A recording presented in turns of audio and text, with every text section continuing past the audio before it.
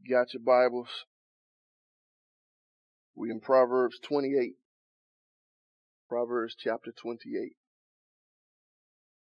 Heading towards the home stretch. We in 28, starting at verse 12. Proverbs 28, verse 12. Get there, let us pray.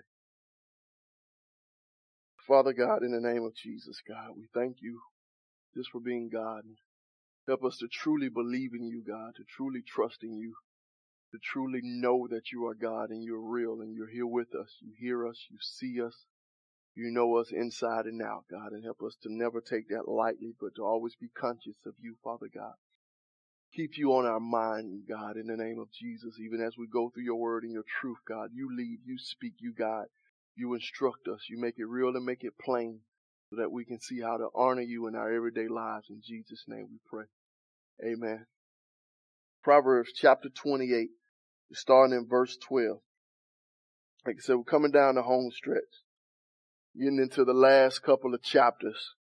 And here we're making it to the end of the Proverbs of Solomon.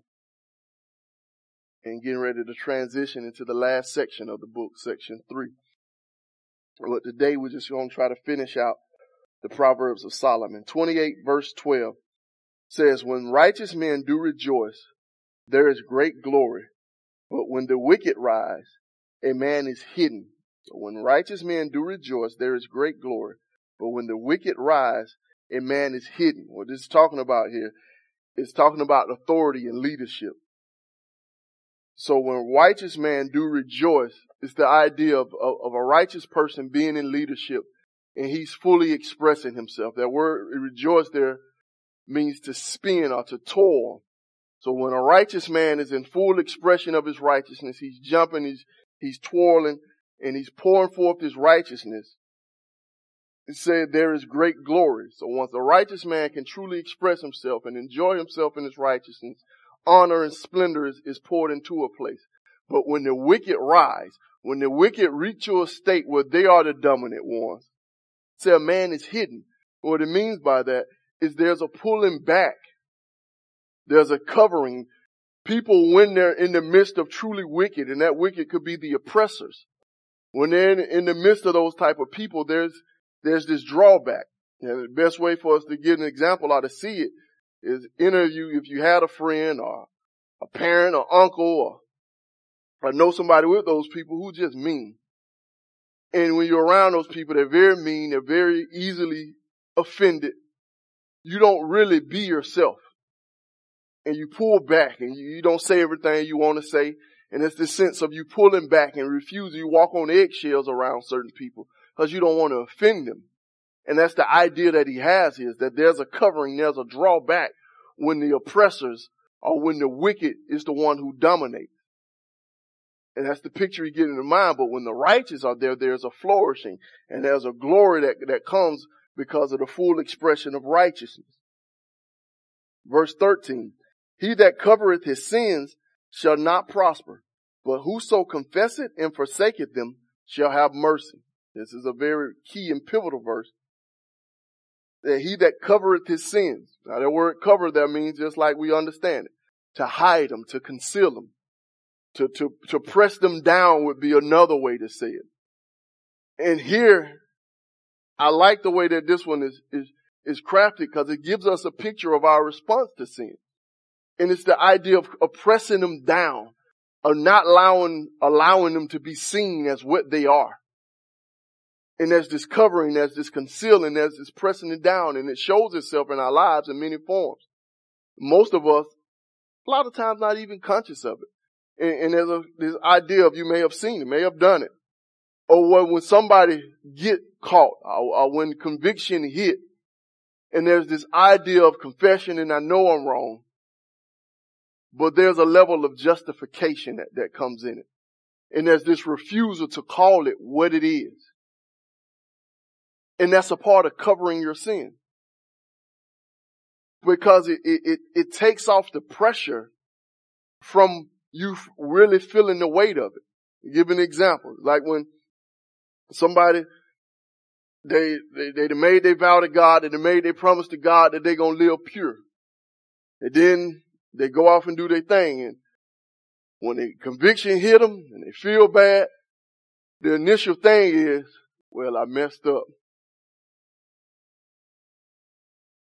I'm saying I slipped. God, I'm sorry because I just had a moment of unbelief. Now, you are confessing, in a sense. But there is still covering in their suppression because you're not dealing with what really went on in your heart. And you're not allowing the evilness and how vile it really is to be fully expressed. And there's a hiding and there's a concealing. And that word, to cover it, could be to press down. You don't let it fully be what it is. And he said the person that does that, the person that presses down, the person that don't truly allow their sins to be truly seen, it's like they will not prosper. And the question becomes, what do you mean not prosper? There's a couple of different ways to go into that. Because we think that when you hide your sin and you covering it, one prospering that we have in mind is that I'm going to get away. I'm not going to get in trouble. People are not going to look at me differently. And what he's saying is, whatever it is in your mind, there is no good that's going to come of it. There is no prospering. But the word that he used there for prosper has a slightly different connotation. It really means to go forward. So he that covered his sin will not move forward. And if you meet somebody who is stuck or stagnant in their lifestyle, and they going for Jesus, but they got this one consistent roadblock that they keep running into, and it's a stronghold, we in the church call it. It's this sin that don't easily beset them. That's the idea that he have, is you can't move forward. And there's a limitation to your life, and who he puts it on is those who cover their sins, those who press them down, those who conceal them or hide them. And it's possible for you to be a confessor, but still a coverer, because you don't allow it to really be seen as what it is. There's still a level of secrecy. There's still a level of it ain't as bad as people make it out to be. I feel bad. And my relationship with Jesus is a little distorted, but he's going to forgive me. That I done offended some people, but I don't want Edmund to find out. And I need to make this right before he knows. All of these are form of suppression and form of hiding and covering our sin, which limits our ability to be free. Those who cover their sins will not prosper. There's no moving forward. You can't go on. So, but those who confess it and forsake it, them shall have mercy. Now that word confession, we did a lesson on it, but we talked about it from the Greek standpoint. Confession means to say the same thing as in the Greek. But here in the Hebrew, it means it has a slightly different, because Hebrew, I told you, is more of an expressive language. And what it means is those who take their sins and fling them in the air. That's the picture you should get. Because that same word that we see here as confessing is all other places translated as praise. Other places translated as adore. And the idea is you gathering them and tossing them in the air. Now think about that. How do you do that with sin? Like those who cover their sins, that means to press them down, to not allow them to be what they're supposed to be, can't go forward. But those who take them sins and toss them up in the air, and he add with that, and forsake them. So you give you a picture. If you find yourself in sin, or with that stronghold, as the church folk call it, he's saying it's possible for you to get that, to throw it up in the air, and then run away from it. That's the picture that he's giving. Just think about that. Like if you got something, and you toss it up in there and run before it falls back down. And he's like, that's what you need to do with your sins. You toss them. You fling them. You put them as far away from them you as you can. All the way out. And not just expose them in the sense that, but I got. He's saying fling them. Throw them as far away from you as possible and then run. And should be the response that we have to sin. And he said, if you do that, they shall obtain what? Mercy. One won't be able to go forward, but the other will obtain mercy. And that mercy is the tender kindness of God. So if he see you taking your sins and flinging them and running away from them, just think about if you were to wake up in the middle of the night, especially when scared people, and see a spider crawling up your leg. What would be the response? You knock it and you run or jump or stand up on that bed and you get on guard. You don't just stay there. You'll be like, there's some on me. And both of them go hand in hand. You don't do one without the other. You don't just run and leave it on you. But you don't just knock it off and stay in that same position. When you think it's something that can hurt you, when you think it's something that can startle you, you do both. You knock it as far as you can, and you do it instinctually without even thinking about what you just did. Because if you thought about it, you would have been too scared to touch it. But that belief and that understanding that this is something that can hurt me, this is something that should not be on me, cause you to respond in a manner before you even realize that you touched what you thought could be a deadly thing. And you fling it. And you immediately move and you respond. You don't say, well, I knocked across the room, and you just roll over and remain in your same position. And this is what he's saying. You don't do that with sin. You don't say, well, God, I'm sorry. That's not confession. You don't say, well, God, I made a mistake. Please forgive me. That's not confession. You toss it, the full weight of it, all that it is at God, and you run away from it as far as possible. Give it all to him. And this requires us to be honest with God. And if it's something in you, if you got this stronghold, there's a real oppression and it's connected to these thoughts and these ideas that allow you to continue in this place, say that and express that to God. You don't just say, God, help me because I don't want to be like this no more. If it's something that you enjoy, but you know it is wrong, you go to him and say, God, this is in my heart. This is in my mind. There's something wrong in me. I like this. And if I be honest, I don't want it to change, but I know I need it to be free. And you don't play. That's confessing it. When you just say, God, I don't know. You get them Sunday school answers. And don't say how you really feel. Now, do you want to be free? Yeah, I want to be free.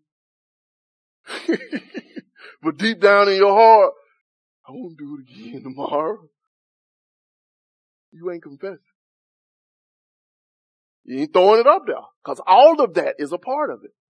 Not just the act, the whole disposition of who you are in your relationship. That's a part of the sin. The heart that enjoys something that God said you hate, that's sin.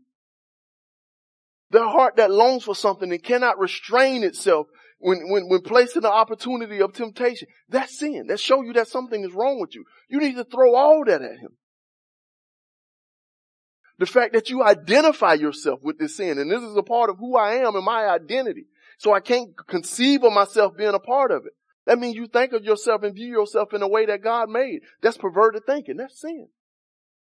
Throw all of that at him. And when you throw it up, what you do? You run. And the end result is, then you shall have mercy. There's a loving kindness that comes from God, that is extended from God to you in a desire to help you, but it takes you getting rid of it and running away from him. And this also should extend our understanding of who God is. Because the end result is mercy. And we need this in our mind because the lie that connects when we fall, the immediate response is to draw away from God. I can't pray right now. I can't sing today. I don't need to go to church this Sunday. Because something in me ain't right. So I need this little window, this time period of separation before I can show back up before God. And it's because we got a misconception of who God is. God delights to show mercy. Now, is it true that he do not play? Yeah, we've seen that over and over again. God hates sin. He holds the wicked in abomination. But that does not mean he's incapable of showing mercy. That does not mean he's incapable of bowing himself down to hear you and to understand you. And that's a lie of the enemy that you got to get these little pet things right. No, be real with God. Pour it up there, throw it up, then run to him. Then you're going to find mercy. Verse 14. Go ahead. Yeah, a whole lot. Yeah. That's what we got to get and understand it, because the church can confuse us. Like I said, it's two different thoughts, and we forsake both of them. The Old Testament idea of confession and the New Testament idea of confession. And we don't agree with now one of them. Yeah. Because like I said, in the Old Testament, this one is throwing it, tossing it out. Like I said, the same thing that could be put with praise. It's just, you getting all, you releasing it, and you feeling it. And even in the New Testament, confession means to say the same thing as. And it's the idea of me coming to an agreement in my understanding of this thing with God. And we get to the same alignment about it. So that means I gotta think about it the way that he think about it. I gotta respond to it the way that he respond to it. That's true confession. There's an agreement in our tongue. So he can't be saying that you did a vile, wretched act against me, and it's something that puts you to death. And you be saying, well, God, I made a mistake. I'm sorry. Like, y'all ain't saying the same thing. Yeah, y'all ain't saying the same thing. You don't see it the same. And so there ain't no real confession. But when you're willing to call it what it is and express it in the full manner that God has with it, now you confess. And it takes this and that same thing, giving it all full and being real with it and just surrendering it all. But this is I'm sorry, I messed up. But like, you just even think about time when your parents trying to make you apologize. And you say, I'm sorry. For what? And they keep pressing all them questions until you say it all. What you did wrong. And it ain't just can be, I'm sorry. Wow. For what I did. What you did. And it keep going on until you get it fully all the way out there. And we get that you really understand the depths of what you're saying. And if you say something or leave something out, you don't get it. Go back to your room till you understand. Or you get a pop until you understand.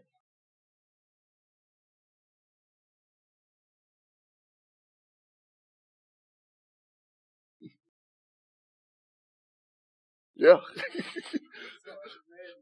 Yeah. And that ain't no real confession. You still hiding it. Are you saying that I did something wrong? Yeah. But you don't really, you holding on to the wrong and you don't put it in the right position. Verse 14. So happy is the man that feareth always, but he that hardeneth his heart shall fall into mischief. So happy or blessed, delightful is the man that always in fear. Now this is one that seems to be a bit crazy, especially coming off the opening of this chapter where he said the righteous are bold as lions, but it's the wicked that flee when no man pursueth. Now he's saying the blessed man is the man that feareth always. What do we mean by that? And this idea of being in a constant state of fear, but fear in connection with reverence to God. That there's this cautiousness about the way that you go about your life. And there's this tenderness that's a conscious tenderness towards God and what he got going on that overrides all of your doing and all of your being. But on the contrast, it's somebody that grows hard in their heart. So they shall fall in mischief. What he means by that is one who becomes stubborn or obstinate. That there's no longer a response. There's no longer a tremble when people come to correct you, when people call you out, when God speaks. You lose that ability to be on edge. You're not conscious or thinking of how do these actions line up. That there's a hardness where you can't see, you don't respond the way you were supposed to respond. So that's going to cause you to fall into mischief or to evil or into calamity. Verse 15 says, as a roaring lion and a raging bear, so is the wicked ruler over the poor people. So just like a roaring lion or a raging bear, the roaring lion is the lion that's getting ready to attack, trying to strike fear. The raging bear is one that's on the prowl. Like, this is the way the wicked ruler is over the poor people. And it's the oppressive man. He rules through intimidation. That's basically what he's getting at. When you got the wicked ruler, the way he maintains order, the way he maintains control is through intimidation. Like a roaring lion and a raging bear. When the lion roars, it causes its prey to freeze. It strikes fear in them and it causes a moment of freeze, that little pause moment that allowed them to attack. And it's like, this is how the wicked rule over the poor. They boast. They just have to flex their muscles and show everybody that who they are. While I always say with the men, if you got to tell people that you the man, you ain't. Verse 16, the prince that wanted or lacketh understanding is also a great oppressor, but he that hated covetousness shall prolong his days. So the ruler that lacks or that don't have understanding is also a great oppressor. So the ruler who don't really grasp life, he oppresses people. And it goes back to this being a raging bear. He rules through intimidation. And he think that's the only way that you can get a job done. You got to let them know who the boss is. And he said, but he that hated covetousness, he that hated bribery, there'll be another way it said, he shall prolong his days. The one that cannot be bought, the one who you can't get a gift to, that sways the way he thinks or sways the way he interacts with people, like his rule is going to be long. So he's giving you two different rulers here, and he's showing you both negatives. One is the one who rules or lords over people, who have to intimidate, and it shows that he lacks understanding. And the other one is the person who can be bought in their decisions and in their relationship that's based on what you give me, what you have for me. And that's also can be a form of extortion. Like the one that fails to do that, he prolongs his days. His authority, his leadership would be extended. Verse 17, a man that doeth violence to the blood of any person shall flee to the pit. Let no man stay him. Now this is a strange verse in the Hebrew. And if you read a couple of different versions, it's probably going to read a couple of different ways, because people wrestle with the way that is presented. When it said a man that do violence to the blood of any, the word that we got in our King James translated as violence is a man that is pressed down by the blood of any. Would be a way to say it, but you're like, that don't make sense. How can you be pressed down by the blood of somebody? And so they take it to saying that he caused the pressing. He presses up against, he creates the blood. And that's why we do violence.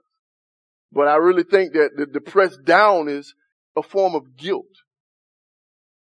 And it's giving here the picture of a man whose consciousness has started to create pressure on him because of his violation of innocent people. So this is a man that's pressed down by the blood or by the life of innocence. He has done something and now it's starting to hit him. And it's like this person is going to flee to the pit. And what it is this depth of this oppression, this pressure that comes upon him causes him to go into a deep place. And he's saying, let nobody stay him. And the idea is, don't you get in a position where you try to prevent this person from feeling the full weight of it, what he's going through. Let nobody stay him. That when this pressure hit him and it starts to weigh him down, like, don't you be the person that try to alleviate this weight from him. Let him feel it. Let it press him down into that deep place. And it's something we have to be conscious of, even as ministers of the gospel and as going out and loving people. Because once you have this heart of love and this heart of compassion and you see people in hard times, the immediate response is you want to alleviate. Now, I know I have a tendency to do that. Yeah, I'm a fixer. When you come to me and saying something wrong, I want to figure out how I can make it right. Even with full understanding, there ain't nothing I can do about it. That worries me if I can't give it a solution, if I can't fix it, if I can't make it right. And what he's saying is there's some things that people go through because of their sins, because of their wrong, that you don't need to try to fix. Let them feel it. Paul talks about a very similar thing when he said, I'm glad that I made you sorry. Talking to the Corinthians. Right, I'm glad that I made you sorry. Why? Because godly sorrow produces repentance. And if you never allow them to really see the full weight of it, to really be pressed down into this dark place because of their sins, when God gets ready to lift them up, they don't see the true need of it. Y'all understanding what I'm saying? And sometimes you have to allow people to feel the sinfulness of their sins so that they can truly repent. And that true life can pour into them. Jesus makes the statement when he said, those who have been forgiven much love much. But if I don't see the weight or the gravity of what it is that you rescued me from, my thankfulness really ain't that big. I appreciate it. Yeah. It's like if I'm about to get hit by a bus and don't realize it. And airman comes snatch me out the street. I'm like, hold on, man, what you doing, man? What up? Because I don't see the danger I was in. Yeah. And so I can't appreciate it. Or if I'm about to get hit by the bus, but I'm facing a situation where I see a bicycle coming. And he snatched me. Like, whoa, man, appreciate it. And it's the light thing because I was going to get by the bike. I probably would have scratched my knee up or something. And I never truly appreciate, no, brother, you finna die. Like brains all over the concrete. And so don't be so quick to rush in and to alleviate the pressure off people. That's why I tell you, it's never our job to convince anybody that they say. Don't be the one to rush in. Yeah, you all right. You know, I know you love the Lord. I don't know that. I do not. And by this conversation we have right now, if I was to be consistent with the Bible, you don't. Be willing to let it sit and let people deal with it. Let them cry. Let them hurt. Don't be so quick. Oh, no, baby, it's okay. You understand? You just made a mistake. And you were going through stuff. And yeah, no, let them get down in that pit. Go ahead. Let them feel the pain. Don't rush them from the pain. Let it hit. Then once you realize it hit and they got it and they understand it, then you go in with the counsel to show them how to get out of the pit. But don't stop them from going down in it. But let it hit them. Because like I said, if it gonna get to a place where it really drives them all the way down, they can't truly confess it. Go ahead. Yeah, sometimes we gotta do that. Can't be quick to rush in. Let some folks feel it. Verse 18 said, whoso walketh uprightly shall be saved, but he that is perverse in his ways shall fall at once. The one that walks uprightly, that could also be said, he that walks blamelessly, he that walks in full integrity shall be saved, or shall be delivered, or shall be rescued. But he that is perverse or twisted in his ways shall fall at once. So there's going to be a sudden downfall to those who are perverted or twisted in their ways.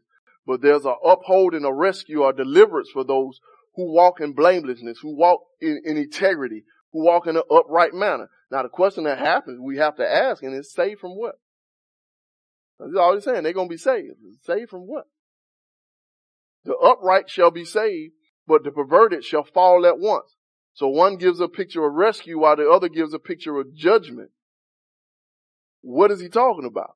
Just let that sit there. Let you think about it. He that tilleth his land shall have plenty of bread, but he that followeth after vain persons shall have poverty enough. So the person that tills or works his land, the one that's willing to get out there and work, they the one that's going to have something to eat. But it's saying the person that follows after, our King James said follows after vain persons. Now that person is not in the text. So those who follow after vanity, they shall have lack. And it's the idea of somebody who spend their lives consumed by things that are worthless, things that are fleeting, and they're not working. So they go in these vain pursuits and refuse to work. It's like the one that's willing to work, he gonna eat. But the one who's chasing after this vanity, the one whose mind is caught up in this nothingness, he going to have want or suffer lack or have poverty enough. He going to be filled with poverty. A faithful man abound with blessings, but he that maketh haste to be rich shall be innocent. Now this is a deep one. A faithful man abound with blessings. So a faithful man, when you read a faithful man, what you think about? Somebody, anybody? Huh? A righteous man? What'd you say? A consistent man. That's more what it's talking about. A steadfast man is the best way to say it. So the one who remains steadfast, he shall abound with blessings. And it's the idea of you continuing in the path that you're going down. And you cannot be shaken. You maintain and you keep going. But he contrasted with, he that maketh haste to be rich shall not be innocent.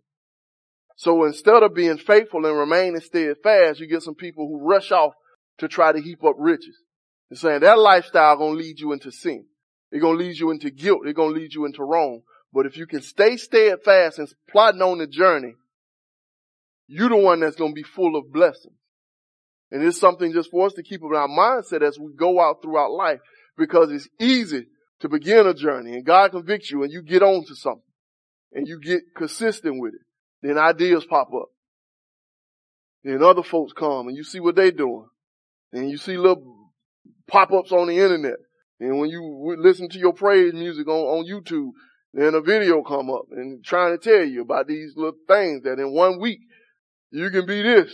And you can go here and you can travel the world. And it pulls you into all these things that pulls you to the point where you try to speed up the thing that God is doing. Yeah, like help them get her out. This is how the Lord gonna do it. The Lord said He's gonna get me out of debt. And you see that little advertisement in between of your praise. That was from the Lord. That was from the Lord. God put that commercial on there. Yeah. You see that little commercial come up. It came in the middle of my praise song. They cut the video off and this guy came up talking. And you get in your whole mindset switch. And you get off of what you were doing and get caught up in this wild dream. And he said, folks who do that, they won't be innocent. But the one who remains faithful, the one who continues steadfast, they shall abound with blessing. And we have to be consistent in our lifestyle. We have to be consistent in both what we were talking about when it comes to our money and when it comes just to our spiritual lives. In every aspect of our lives, we have to be consistent to remain steadfast and not allow ourselves to be moved and pulled and not caught up in the hype, but be willing just to continue on the journey that God has blazed before us and not be looking for shortcuts or ways just to expedite the situation. Because the one that try to expedite the thing, they shall not be innocent. We see that in Abraham. The brother was going consistent, doing his little thing, walking around the place where God told him to walk. Then he tried to help God out. We still living with the consequences all the way to the day. So to have respect of persons is not good. For a piece of bread, that man will transgress. So when you have favorites, when you are impartial towards somebody, it means respect the person. We don't care if it's race or any of those other made up concepts that people are giving us that we separate ourselves with. And he's saying if you have that, that's not good. And good means function in the way that it's supposed to. So that's life not right. So when you have respect to persons for any reason, saying you're not functioning the way you're supposed to function. Things are not in a proper order. And then saying for a piece of bread, that man will transgress. And the person who has respect to person, he's saying, if you just give them a little morsel of bread, the smallest little thing, they're willing to go against and pervert justice, pervert judgment to benefit the people who they already favor. That's what he's talking about. So you show partiality and it can sway you and it can cause you to do wrong. It can cause you to go astray, even for the smallest little pieces of things when you have respect of person. Go ahead. What do you mean by respect of persons? The way we would say it is show favoritism. Yeah, prejudice, or not even so much as prejudice, but it's more of a favoritism. Now, we use that word prejudice in that way, but that's not really what prejudice means. But it's when you show willing to do good for somebody else for certain specific things because of who they are, disconnected from everybody else who was in that same spot. Yeah, that's what he's getting at. Like when I'm walking down the street and I see a man who's in need, but he look a different color from me, so I'm not going to give him $1. But if I run upon another man in that same predicament who look the same color as me, and I'm willing to give him $1, I'm showing respect to person. The only reason I help one and not the other is because of this superficial thing. Go ahead.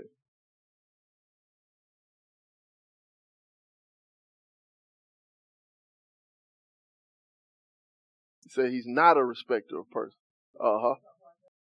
Yeah. That basically God ain't got some little things where he treats you one way and then treats somebody else in the same predicament as you a different way. Just because of whatever. You tall. Like God just only like tall people.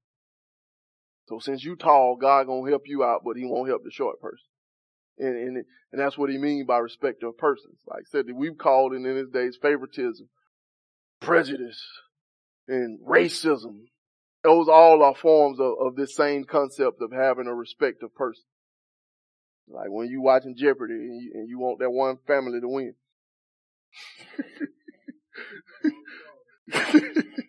You don't care what they and then you feel shame when they say dumb answers when you watching on Family Feud. That respect the person. Go ahead.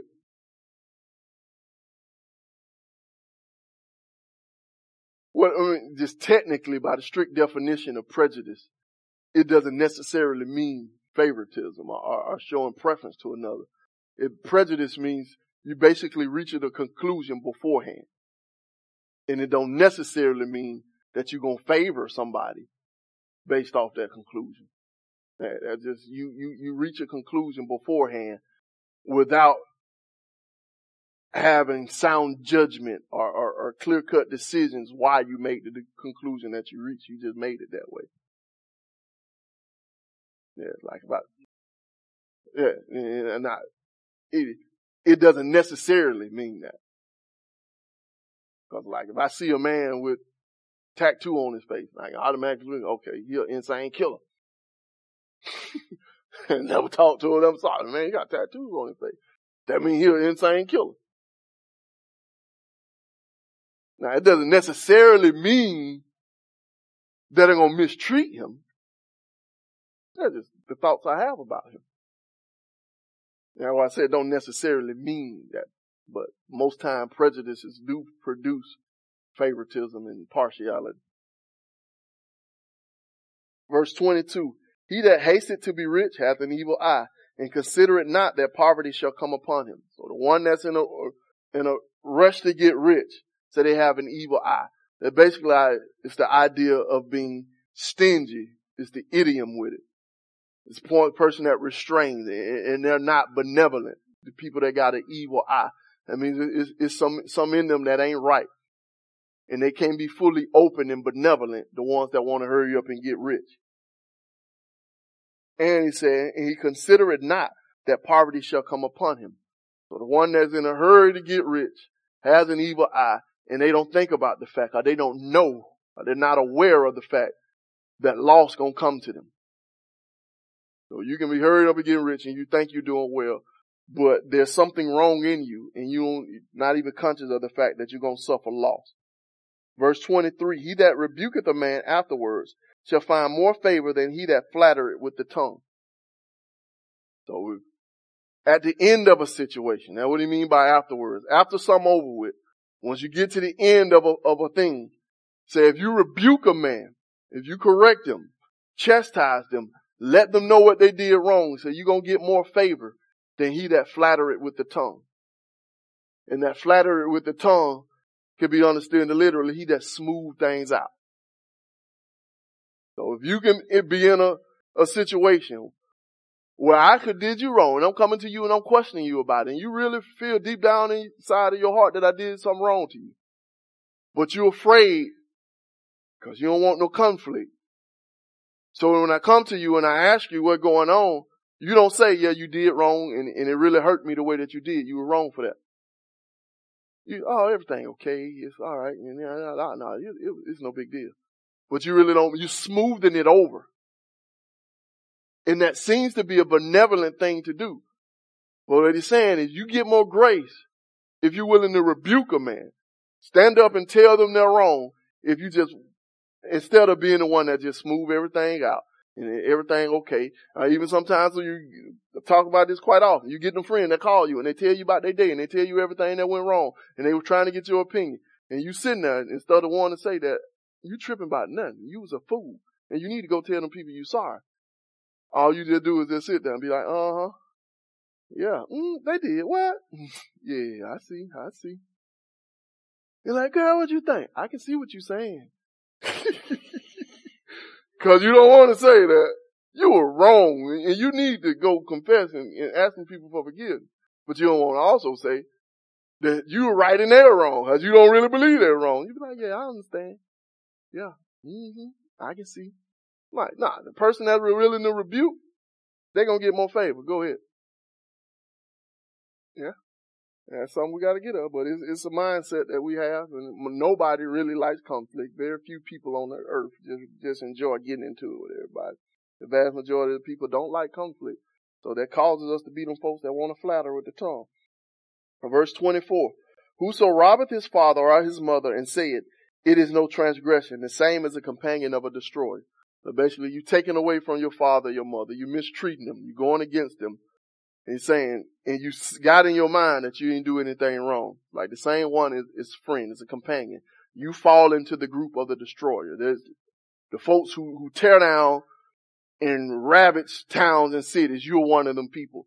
If you are the person who robs your mother, that stripped your father or mother, and don't think that you did anything wrong. He that is of a proud heart stirreth up strife, but he that putteth his trust in the Lord shall be made fat. And he that is of a proud heart is one who stretches his heart out. So the one who swells himself up on the inside. That he stirred up strife. So the more pride you get, the more strife that's going to come out of it. It's like, but he that putteth his trust in the Lord shall be made fat. And this gives an idea of a response. When you're thinking in the idea of conflict, like one it expands himself and increase his importance. That's stirred up the pride.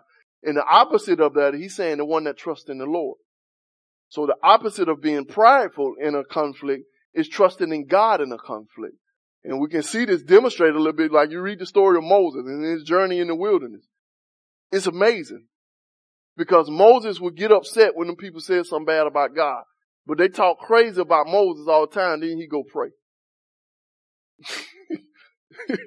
It's just an amazing response. Like, hold up, man. Like, you know, we see everybody talk about Moses' anger issues and how he smoked the rock. But when people attack Moses, he went and prayed. We never see these quote unquote anger issues of Moses directly dealing with people. Only time his anger shows up is when folks disrespect God. And it shows you where his trust was. That his thoughts and his conceptions about who he was and how he's supposed to live his life was centered on God. So when people came and said something, he took it to God. The prideful in heart stirred up strife, but he that trusts in the Lord. Verse 26. He that trusteth in his own heart, now this is like, put this one on your mirror right here. He that trusteth in his own heart is a fool. But whoso walketh wisely, he shall be delivered. That's a good one. Don't trust in your own heart. We don't care what Arthur said. Believe in yourself. That's the place to start. That's a lie. The one that trusts in his own heart is a fool. That's deep. Just let that sit right there. Yeah. If you trust in your own heart, you're a fool. But whoso walk wisely, so walking wisely is the contrast of what? Trusting in your own heart. He shall be delivered. He shall be saved. He that giveth unto the poor shall not lack, But he that hideth his eyes shall have many a curse. So the one that gives to the poor, you ain't gonna go without. But the one who hides his eyes, going back to the other proverb, act like you don't see the need of the poor. It's like he gonna have many a curses. A lot of curses gonna come upon him. The one that acts as if he don't see the need of the poor. When the wicked rise, men hide themselves. But when they perish, the righteous increase. So when the wicked increase, they get up, men hide themselves. There's a running, there's a fleeing from wicked men.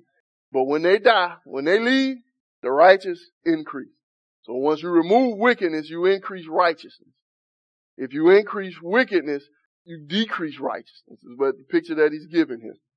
29. We bust through these. He that being often reproved hardeneth his neck shall suddenly be destroyed, and that without remedy.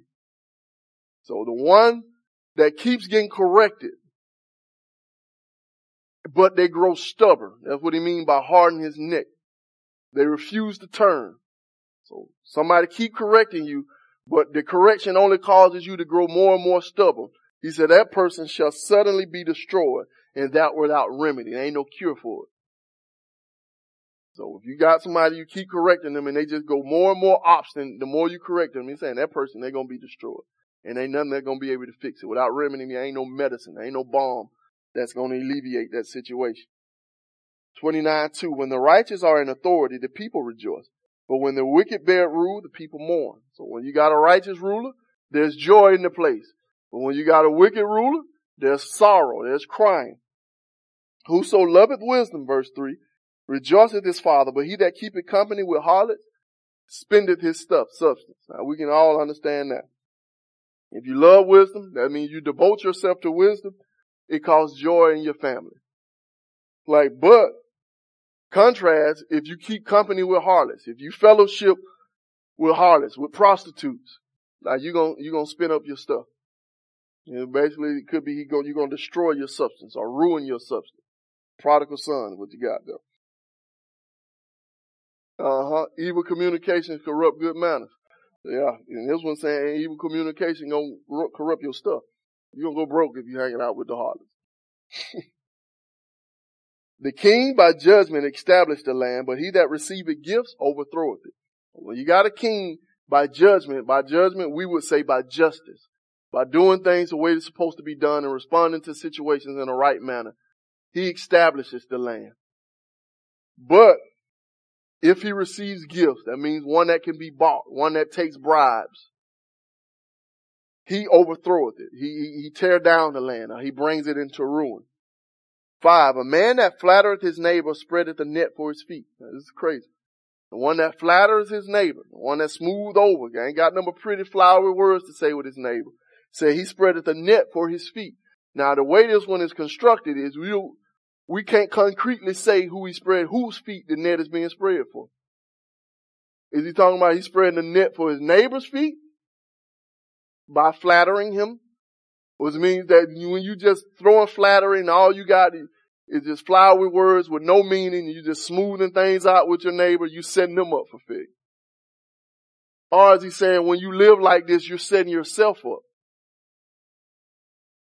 That by doing these things, you yourself are setting a trap for yourself.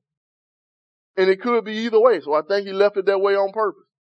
Because it could be if I flatter you and tell you how great you are and just overlook all your wrongs and all your faults that can get in your head, and you can go out living like that and ended up falling into something. Getting up messed up. Like I said, I use the easy example always of the people on the singing shows. When you got their family all the time, so they would look, oh, you sing so well, your voice so beautiful. Yeah, keep doing your thing. There it goes. Then they get out there and want to do something on a big stage, and they get embarrassed. And because this is the first time somebody told them that you can't. And they didn't realize that they were sorry. And so you setting them up. And the other one could be that you flower this person all up and you put them up and you tell them how beautiful they are and how great they can sing.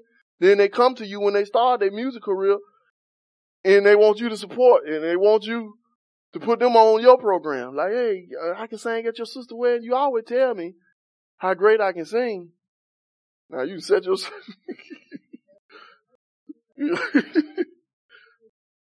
Yeah, so don't be around there just flattering folks.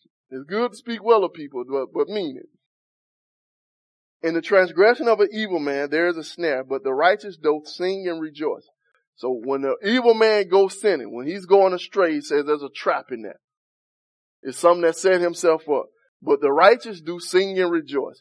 But the righteous lift up their voice and spin around, the way it could be said. So you can picture, you're giving a difference. When you got a man who's sinning, there's traps all around. And he's setting himself up. So when he moving, he can be caught up either way he go. And while the righteous, you can get the picture of him going down the same road, but he just jumping and spinning and singing a song. That's the difference. Right? The righteous sing and rejoice. There's an outflow of righteousness that creates a freedom that can't come when you in sin. So the righteous consider it the cause of the poor, but the wicked regard it not to know it. This is a deep one that our leaders need to understand. That the righteous consider it. That means they take heed. They seek to know the condition of the poor. They try to understand it. They try to comprehend it. That's what righteous people do. They try to understand the condition of the poor. But the wicked, they don't care to know it. Or they don't take time to understand it. That there is no knowledge in them that even wants to know the condition. And this is something that we're seeing expanded in our culture right now at this moment. People just pick a team and try not to understand either side. Verse 8, scornful men bring a city into a snare, but wise men turn away wrath. So the hateful men, the scornful men, the mocker men, they trap a city. But wise men, they turn away wrath. That means they have the ability to deliver or set free or make evil turn. So one of them can make it worse. You got a scornful man, he can bring the city into a snare or a trap. But when bad things come, it get worse because he's there. But the wise man can turn away wrath. Now this is something in the back of my mind. We're going to stick to, I said, we behind already. This little internet wave I done got exposed to over the last 2-3 days is something that really is causing concern in my heart about these quotas. I would say about 2 weeks. And this idea of me not being a Christian punk or me being a man of God and still being macho. All of these various concepts I've been running into lately, like, don't try Jesus. Try Jesus, don't try me. And it seems to be this mode where you got all these preachers and everything want to justify how tough they are. Like, there's no need. And it's not godly at all. And people think the only options you have is I'm going to be a punk and people going to run all over on me. Or I'm going to be real and beat people up if they confront me. How can I be godly and be wise? Well, I'm looking for the pastor just saying that, hey, I know how to deal with fools and bring them down. That when a man confront me in an improper way, that a wise man know how to turn away wrath. Where those people at? And we can't be the people to get caught up in it. Oh, I got it. I'm saying I'm tough. Meek don't mean soft. Like, no, foolish and Christian don't go together. And somebody should be able to confront you. Somebody should be able to go off. And you handle the situation in a way that you bring peace to the situation. Because blessed are the who? The peacemakers. They are the who? Sons of God. So there's this identity where people can go crazy and I can bring the situation right into alignment because I'm a son of God. And they don't got to do nothing with me punching folks out. Yeah, I don't need none of that stuff. Yeah, I'm sorry. That's just on my mind. I've been around to a lot of times. That's why you need to stay off the internet. Go ahead. It's something we got to contemplate on a little bit more. Especially you little joke. I even give him a little leeway. You little joke, people coming to my pastoral office talking crazy. They need to understand. Like, no, man, we don't do that, John. You got to do all that. I'm sorry, y'all. Verse 9. If a wise man contendeth with a foolish man, whether he rage or laugh, there is no rest. So a wise man get into an argument or dispute with a foolish man. So this is a wise man trying to let a foolish man know. He's saying whether he rage or he laugh. I take this as talking about the wise man. So the wise man can come with full aggression or he can make light of the whole situation. It doesn't matter. it won't get resolved when you're dealing with a fool. That's what, no matter which way you come. So if you come jokingly or mockingly, make light of it, or if you come just with full sternness and raw, full aggression, a fool ain't gonna hear and he's not gonna be corrected. That's basically what he's saying here. Verse 10, the bloodthirsty hate the upright, but the just seek his soul. This is a very deep one. The bloodthirsty, the folks who are murderous and hateful inside, say they hate the upright. So if you're a peaceful person and living upright, the bloodthirsty loathes you. They don't like you. But the just seek his soul. Still talking about the upright.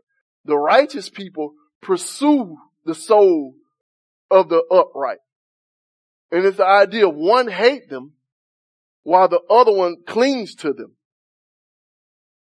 So the bloodthirsty, they don't want them. You ever just think about it? Pay attention. It's something I observed. Like I said, just being around Jay, just giving him his props.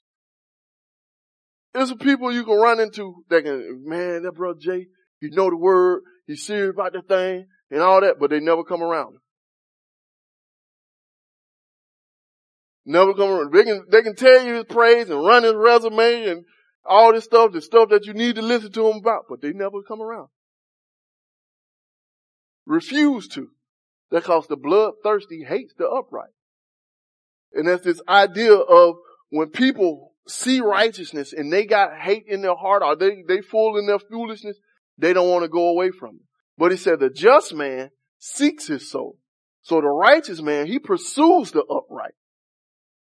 Instead of being the one that don't want to come around, he get on their nerve.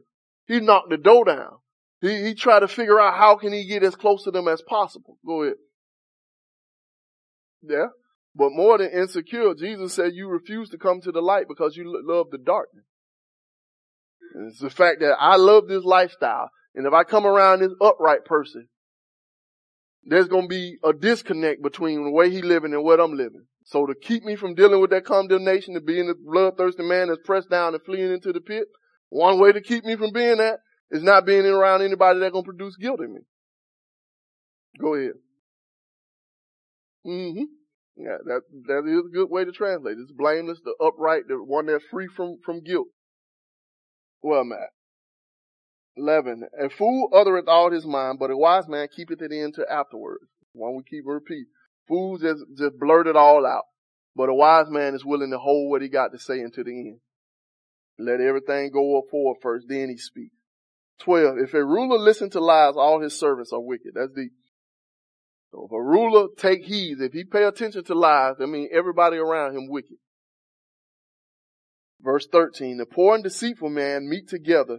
The Lord lighten both of their eyes. So you got a poor man and a deceitful man. The deceitful man here is the one who get rich through oppression. So the poor man and the oppressor, they collide. What do they collide? The Lord is the one that gives light to both of them. The Lord is one that opens or illuminates both of them. God pour forth light in them. That's what makes them meet together. One ain't better than the other. The king that faithfully judgeth the poor, his throne shall be established forever. So the one that's consistent in how he metes out justice for the poor, his throne gonna last for forever. The rod and reproof give wisdom, but a child left to himself bringeth his mother to shame. That's deep. So you got the rod and reproof, and here he bind them together. So the rod is the instrument of correction. The reproof is the actual correction. So when we discipline our children, it needs to be both of them. We don't just beat and we don't just fuss. You put both of them together. And it's the idea of you correcting something when you beat them. It's not the rod in anger. You don't beat them because you're mad or they did something you don't like. You're correcting the behavior and you're disciplining them. And he says, that gives wisdom. So you producing wisdom by correcting them and disciplining them, but a child left to himself. But if you just set a child free, it says, he shall bring their mother to shame. So if you just set the child free, let them go by their own way, let them children raise themselves, like they gonna bring their mother to shame. So you can correct them, or you can just let them be. And when the wicked are multiplied, transgressions increase it, but the righteous shall see their fall. So as the wicked increase, transgression increases. The basic idea is the more wicked things become, the more wickedness is gonna come. It's like, but the righteous gonna see their fall. He gonna see the fall of the wicked and the transgression. The righteous man gonna see them come down. But as they're multiplied, sin is multiplied.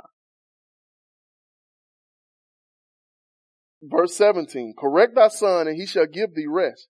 Yea, he shall give delight unto thy soul. So if you correct your son, that is rebuke him, put him back on the right path, turn his head, or should be another way of saying that. He shall give rest he shall give you rest. So it's the idea of you got a son and you snatch his head and put it in the right direction. The end result of that is going to be peace for you. He going to give you rest. He going to bring you to a place of peace by you turning his head, correcting him.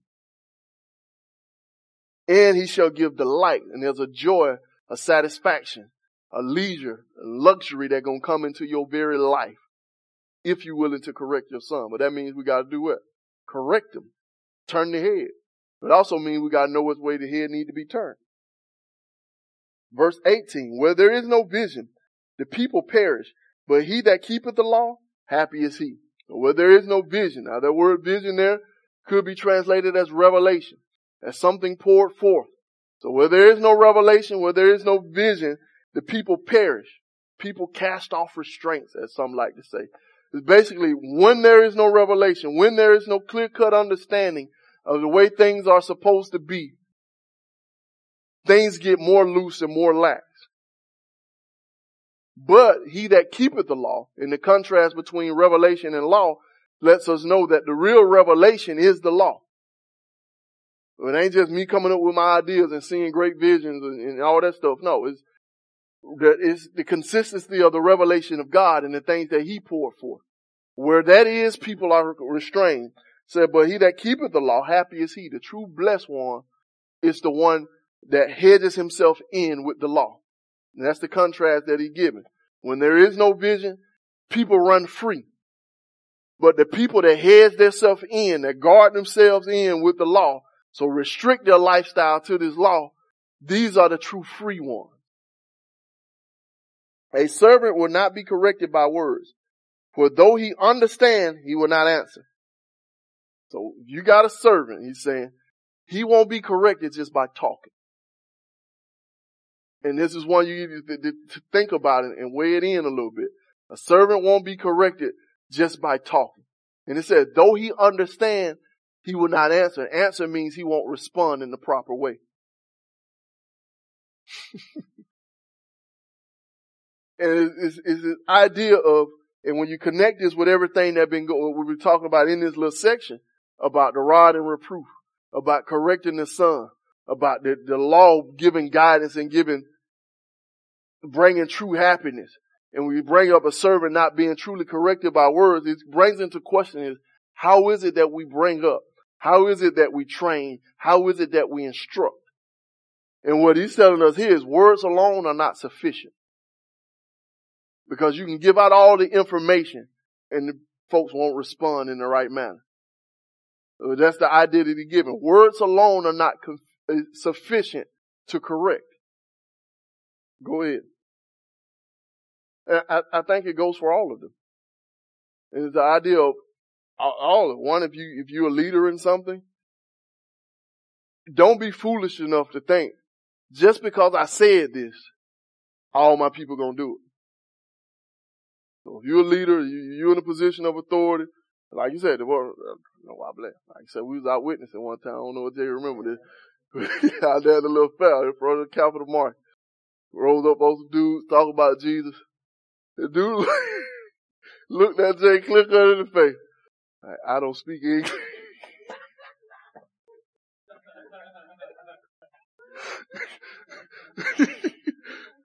Just like that. He even tried to say it in Spanish. I don't speak English. I'll never forget that idea of people. But people, when they set in, words aren't sufficient. It's basically an idea. So if you're in a place of authority, don't think just because I said this, just because I sent out the memo, Just because I declared it, everybody finna fall in line. I ain't gonna do nothing, man. And even the same thing with your children. If you put it in that idea, bringing your children up and putting them to work. Don't think just because I said it, that it's just going to be just this way. Now, you can tell them, all right, you need to clean out the bathroom. And when you clean out the bathroom, you need to wipe the toilet and you wipe the inside of the bowl. You need to make sure you sweep behind them, clean off the mirror, scrub the tub. Just because you say all that, don't mean they're going to respond in a manner where you come back and there ain't going to be a little piece of tissue behind the toilet. Don't mean you get what I'm saying. That they ain't just gonna pull the curtain to cover up the soap scum in the bottom of the tub. Yeah. And a lot of times. And don't just because you say it don't mean they understand. And even new when they understand, a lot of times understanding is not enough to execute. Cause I can know exactly and I can grasp exactly what you're saying. That don't mean I can do it. All of the above. Or it just could be insufficiency in me. I'm pretty sure I can watch a video that can tell me all the dynamics of how to properly dunk a basketball. I can understand how I'm supposed to take off. I understand how using my hips to engage the quads and flexing the ankles to get the calves engaged and having all these things in sync could give me higher jump. But that don't mean I can go out there and throw it down. And I can get all of that and run out there and still not touch the net. Like I said, I bet I can take Maddie and sit her down and to explain to her the dynamics of dribbling the basketball. And she can understand and comprehend everything I say. But then I give her a ball. A whole nother story. And she can come back and explain to me everything I say. But they don't give her the ability to do it. And that basically it shows the insufficiency of words. I don't even understand he ain't going to respond properly. And it could be because of stubbornness in his heart. It could be because of laziness. It could be because of insufficiency in there. He don't go to that depth, but he's just putting a broad picture that just correcting the servant, just telling them that's not sufficient. Could be that you have to show them. Could be that you have to stand over them and watch them and make sure that it get done. All of these things are options that could go into it. And I think one of the ones that come up after here bleeds into it. He says, seest thou a man that is hasty in his words? There's more hope of a fool than him. That's deep right there. A man that's quick to talk. A man that always got to have something to say. That's rushing off to share his opinion. So there's more hope of a fool than him. Fool got a better shot than he do. He that delicately bringeth up his servant from a child shall have him become his son at the length. This goes a little deeper in that same idea. So he the one that takes the time and with tenderness brings up or trains up his servant. Like when it's all said and done, or when you get to the end of the road, he gonna be his son when it's over with. He gonna be an heir. He's gonna be one that continues the state. So this idea of not just telling the servant, but training him up. And like you delicately train up the servant, and he gonna become a son or an heir. It should be a better way of training. He gonna continue on the legacy of what it is that you established through this training. 22. An angry man stirreth up strife, and a furious man abounding in transgression. So an angry man takes strife and make it worse. And a furious man abounds in transgression. He fools, he overflows with going astray. That's the furious man, the man that burns within. A man's pride shall bring him low, but honor shall uphold the humble in spirit. And that is just the poetry of this one. So a man's pride, a man being uplifted, or a man increasing his heart, a man lifting his head up, shall bring him low, shall press him down. So lifting yourself up gonna press you down. Said, but glory or honor shall uphold the one that is down. So one of you gonna bring yourself down by lifting yourself up, while there's a glory, there's a radiance, a honor that's gonna hold the one who is already down. So if you humble, you start down, you're gonna be uphill. But if you lift yourself up, you're gonna be brought down. 24. Whoso is partner with a thief hateth his own soul. He heareth cursing and bereaveth it not. This is deep. So the one that shares in, that is a friend or a companion of a thief. And the other one, it could be to smooth over. It's the word. The same word that's been translated as flattering all these other times is here it says a partner. And the idea behind it is when you spread it out. So it could be taken of you spreading the goods, of the thief stealing something and y'all spreading it amongst yourself. Or it could be you being with the thief and you smooth it over. Basically, you keeping a good relationship with the thief. Like either one of those, if you sharing in his goods or you just keeping a good relationship. Like you hate your own soul. You're fighting against your own soul. You despise yourself. If you're a companion or a partner of a thief, if you smooth things over with a thief, you share in his goods, or you just make good relationship with him. And you just want to be on the same accord with him. You hate your own soul. And it says, because you hear cursing and bereave it not. And it's the idea of thief cursing, he's speaking, he's doing all type of vile things, and you never correct it. You just let it go on because you want to maintain this peaceful relationship. And it's like that's a piece of you hating your own soul. And it's something you need to think about. A lot of people, especially like when you're working out in the world with the rest of the world, you can get in cultures where just cursing and everything go on. And the obvious thing that people connect is you sit in that environment long enough, you're going to start doing it. I remember when I was working at the warehouse, when folks started finding out that I was a Christian, the first thing they told me is, it won't be long before you start cussing. And after years of being there, they never heard me curse, and it creates a somewhat of amazement. And the idea for the folks who it happened to, that you be in this environment long enough and you just curse, how that gets on you is when you make peace with it, it has a better chance of influencing you. But when there's a constant going against, it decreases your ability to be affected by it. So we can push through these last ones. The fear of a man bringeth a snare, but whoso putteth his trust in the Lord shall be safe. Now, that's the easy one now, the deep one. The fear of the man. So when you have fear of man, that's a trap. We call it being people pleasers.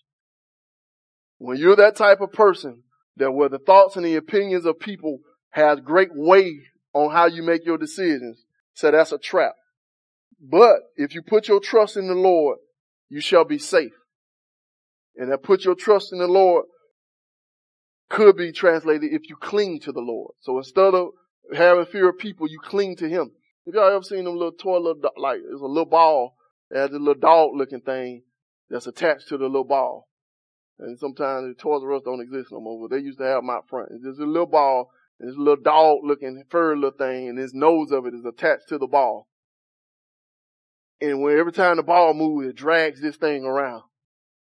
And it just drags the little thing around the thing, and the ball just bounces. It got the little thing and moves by itself, and it just go crazy. They have it in the little front. That's the picture you should get in your mind when you hear this version of trust in the Lord. Is you attach yourself to him, and you allow him to drag you around. You cling to the Lord would be a better way of saying it. And this is the opposite of fearing people. Many seeks the ruler's favor, but every man's judgment comes from the Lord. So a lot of people looking for the ruler's favor. That means want to see the ruler's face. Want the ruler to like them. But every man's judgment comes from who? The Lord. Justice comes from God. But there's some people out there trying to get people to like them. 27, an unjust man is an abomination to the just, and he that is upright in the way is an abomination to the wicked. So the unjust, the unrighteous, they hate the righteous. And he that is upright, the blameless, is an abomination to the wicked. So if you upright, if you just, the wicked folks don't like you. That's anybody got any questions?